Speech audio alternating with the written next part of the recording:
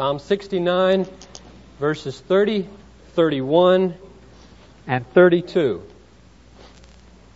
I will praise the name of God with a song. I will magnify Him with thanksgiving.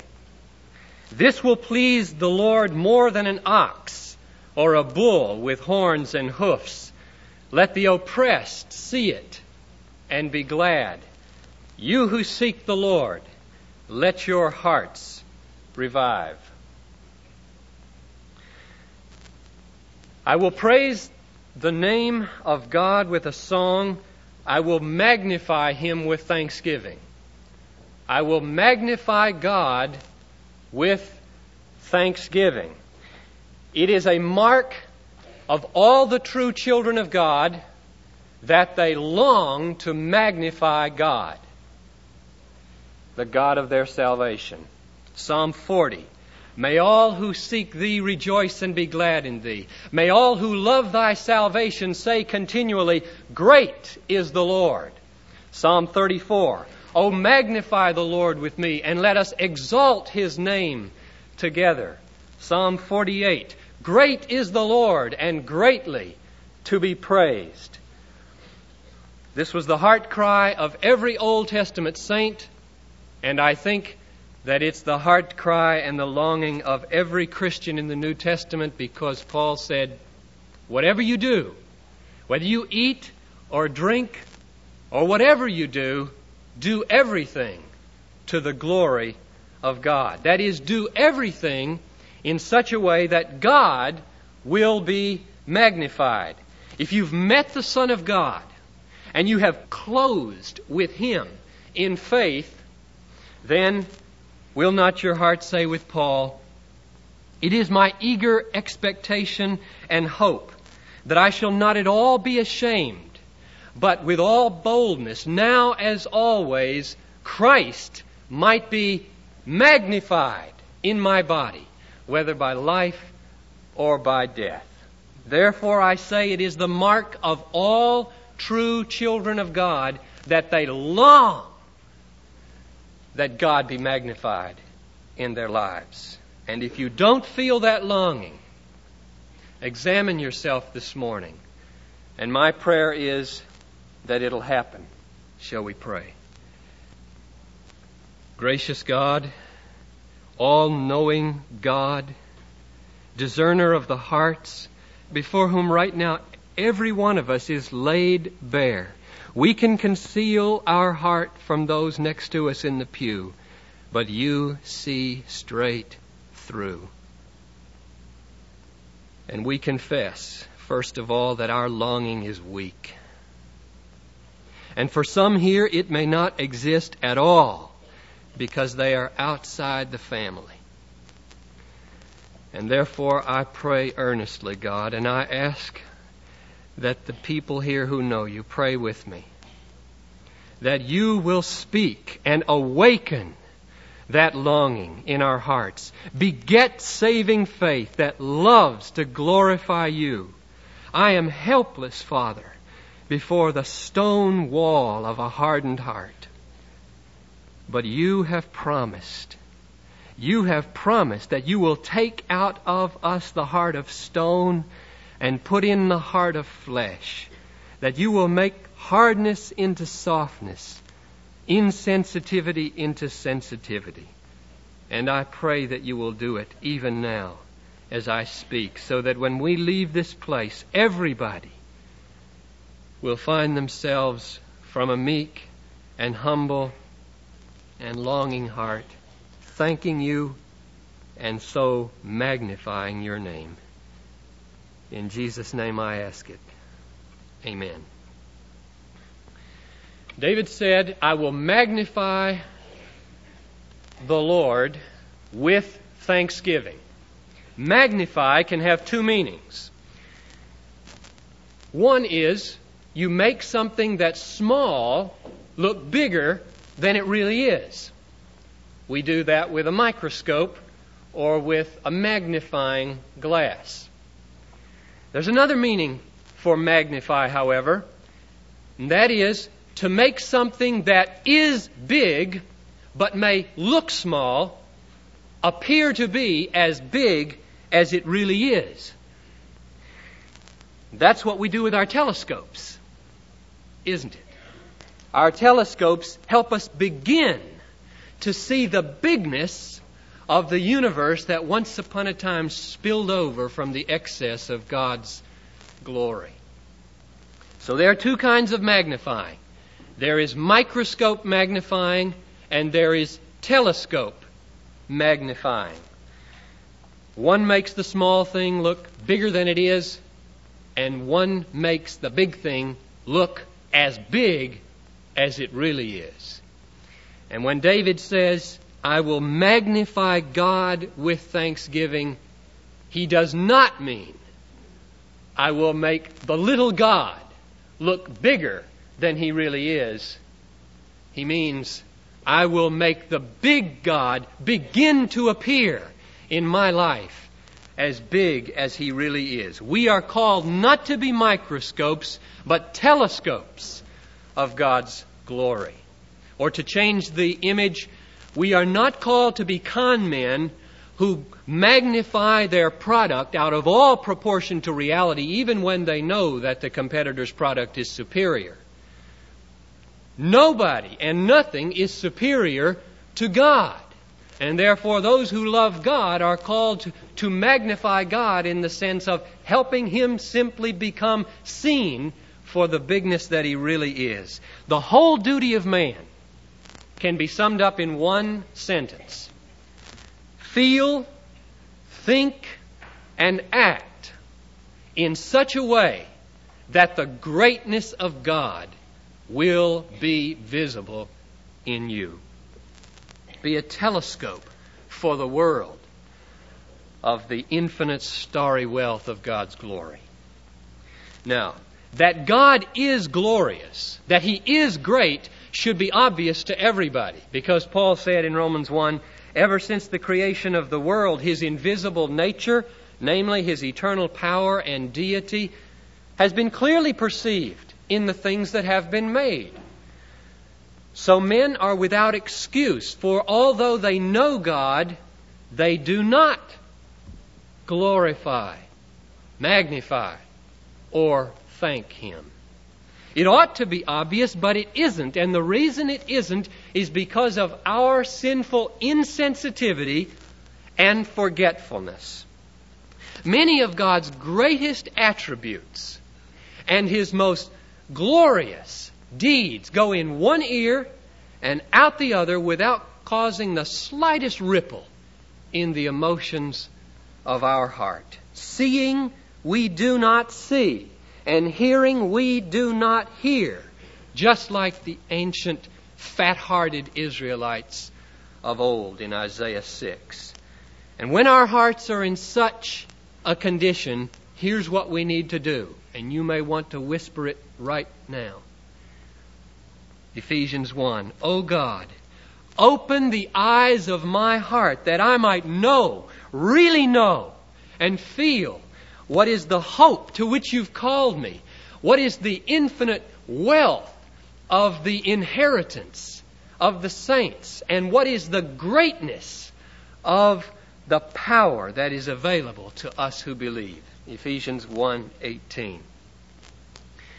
But even if, by the grace of God, the scales are lifted off of our eyes and we behold and feel how great and good God really is, there's still a problem. We're so forgetful. We straightway forget what we've seen. Have you ever had, I know you have, the kind of experience that I've had? You ask God for something and He meets a need. He does exceedingly abundant beyond what you are able to ask or think. And you are so filled with gratitude that you leap up and you shout and you hug your wife or hug somebody. And you say, God, if I ever doubt you again, I can't understand it.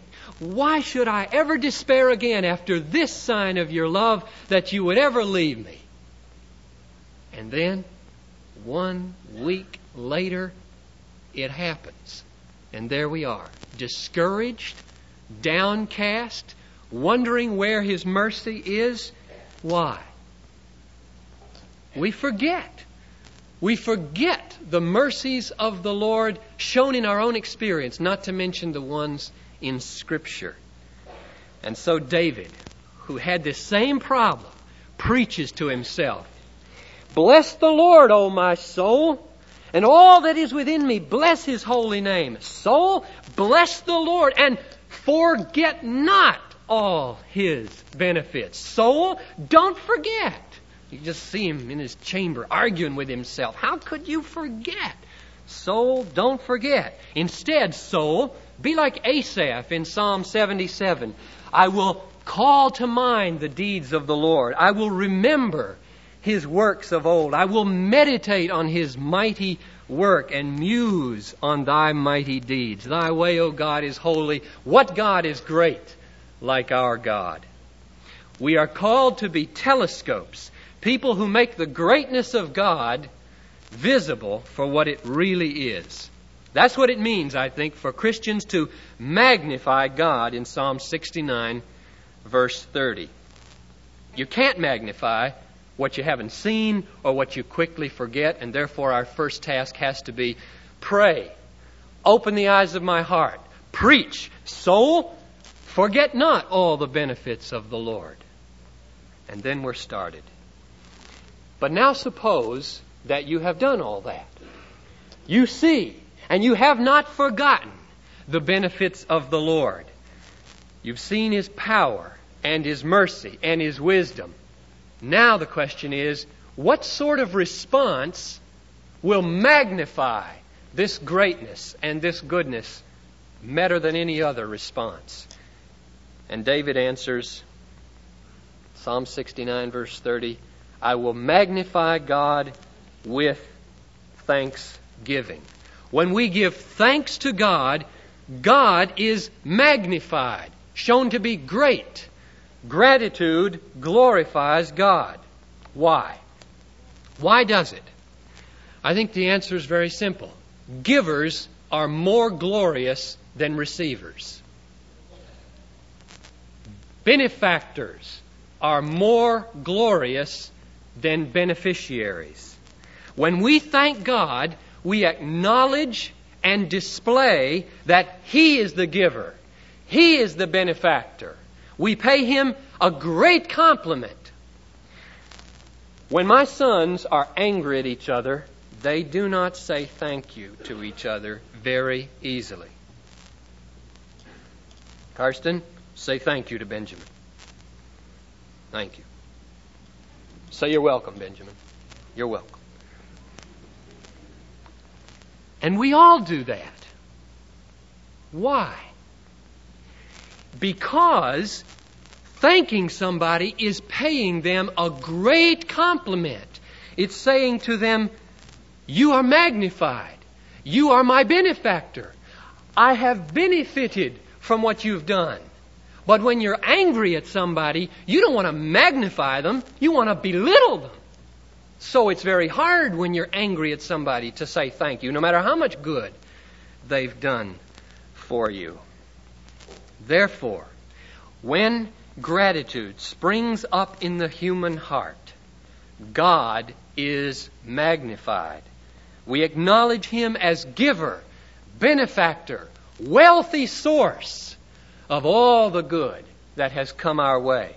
But when gratitude does not spring up in the heart, as when two people are angry at each other, it probably means we don't want to pay God that compliment. We do not want to say to God that you are great. We don't want to magnify God as our benefactor. And there is a very good reason why human beings by nature do not want to magnify God with thanksgiving or glorify Him as their benefactor. And the reason is this: it detracts from their own glory. All people by nature love their own glory more than the glory of God.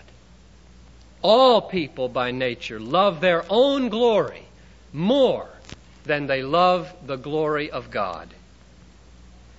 Psalm 35, verse 27, David says, "Let those who desire my vindication shout for joy and be glad and say, 'The Lord be magnified.'" And then he shows another group, which is in contrast to this group, in verse 26. And he says of them, "Let them be clothed with shame and dishonor who magnify themselves against me." There are only two groups of people in the world whose differences have any eternal significance. The group that loves to magnify God and the group that loves to magnify themselves. At the root of all ingratitude, horizontally and vertically, is a love for our own glory. For genuine gratitude doesn't mind admitting that I am an unworthy, undeserving beneficiary of mercy. I'm a cripple leaning with all my weight on the cross-shaped crutch of Jesus Christ. I'm a paralytic, moment by moment surviving in the iron lung of God's mercy. I'm a little helpless child asleep in the stroller of heaven. But the natural man hates those images. He hates them. He does not want to think of himself as an undeserving beneficiary of mercy. He doesn't want to see himself as a cripple. You heard that 100 times from people. Well, you just got a crutch. You right, I've got a crutch because I desperately need a crutch. They don't want to see themselves as paralytics. They don't want to see themselves as little children. And therefore, as long as they love their own glory and prize their own self-sufficiency and hate to think of themselves as sin-sick, helpless little children, they will never feel any genuine gratitude to God and therefore never magnify God but only themselves. There is a very interesting parallel between the text that we're looking at and Psalm 50 and 51. Our text continues on in verse 31 like this: "I will magnify God with thanksgiving. This will please the Lord more than an ox or a bull with horns and hoofs." Now, why is that? Why does genuine, heartfelt thanksgiving please God more than an expensive gift to Him? Psalm 50, verses 9 through 14 suggests the answer. "I will accept no bull from your house, nor he-goat from your folds. For every beast of the forest is mine, the cattle on 1,000 hills. I know all the birds of the air, and all that moves in the field is mine. If I were hungry, I wouldn't tell you, for the world and all that is in it is mine. Do I eat the flesh of bulls and drink the blood of goats? Offer to God a sacrifice of thanksgiving and pay your vows to the Most High." One of the reasons that God is not pleased with the offering of a bull or an ox or a goat is because apparently many of the people who were giving those gifts were presuming that by that gift they were enriching God. They were filling up or meeting some deficiency in the Almighty.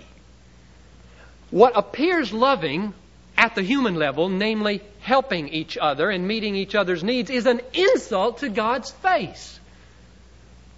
Every beast of the forest is mine, the cattle on 1,000 hills. You can't give me a bull or a goat or an ox. They are already mine. So right here at the center of our worship is human self-exaltation coming to the surface again. Even in his practice of religion, man will find a way to preserve his exalted status as giver and benefactor of God. In the very act of worship, he belittles God, refusing to assume the lowly status of receiver, welfare recipient, undeserving, helpless beneficiary of mercy. So God says to him, here's the antidote. Here's the antidote to self-exaltation. Offer to God a sacrifice of thanksgiving. Acknowledge God as the giver and the benefactor, and assume the role of a lowly receiver. This is what magnifies the Lord. And that's why the last verse of the psalm says, Psalm 50, he who brings thanksgiving as a sacrifice honors me. So David, in Psalm 51, and here's the connection with Psalm 51, verse 17, says, you all know this verse, the sacrifice acceptable to God, and then in the place of thanksgiving he puts, is a broken spirit. A broken and contrite heart, O God, you will not despise. All he's doing there is showing the kind of heart from which alone the sacrifice of thanksgiving can come, isn't he? Until the stiffness of man's brass neck of arrogance is broken, and the hardness of his self-sufficient heart is softened, man will not be able to give God any genuine thanksgiving, and therefore will not magnify God, but only magnify himself. The last verse of our text, verse 32, says, let the oppressed see and be glad. You who seek God, let your hearts revive. Even though what I've just said, namely, that if somebody is intent on maintaining their pride and their love for their own glory and their commitment to their own self-sufficiency, they can't give God thanksgiving. Even though that's bad news to such people, it's not bad news to the oppressed, is it? To those people who have come to the end of their rope and have fallen exhausted from pulling on their own bootstraps, to those people, it's good news, not bad news. What does God demand? What can the infinite, self-sufficient Creator God demand from men when He already owns everything? He demands something very high. But it is not that we be high. It's that we be low in our own eyes, so that He might become high and great. The sacrifice acceptable to God is a broken spirit, a broken and contrite heart, O God, you will not despise. It's not the well who need a physician, it's the sick. Jesus can't do anything for people who go on insisting that they are well. He demands something great, namely that we admit that we are not great. And that's bad news for the arrogant, but honey, words of honey to those who have given up the charade of self-sufficiency and are seeking, like verse 32 says, seeking God. Because such people are going to be found by God, and He's going to pour into their hearts more love than they could ever imagine. And up out of their hearts freely, joyfully, spontaneously is going to well up a thanksgiving that is so great that people will see it and give glory to their Father who is in heaven. So I beseech you all by the mercies of God, clothe yourselves with humility. For God opposes the proud, but gives grace to the lowly. Humble yourselves, therefore, under the mighty hand of God, that in due season He may exalt you. Oh, magnify the Lord with me, and let us exalt His name together. I will sing the name of God with a song. I will magnify Him with thanksgiving. Bless the Lord, O my soul. Bless the Lord, and forget not all His benefits.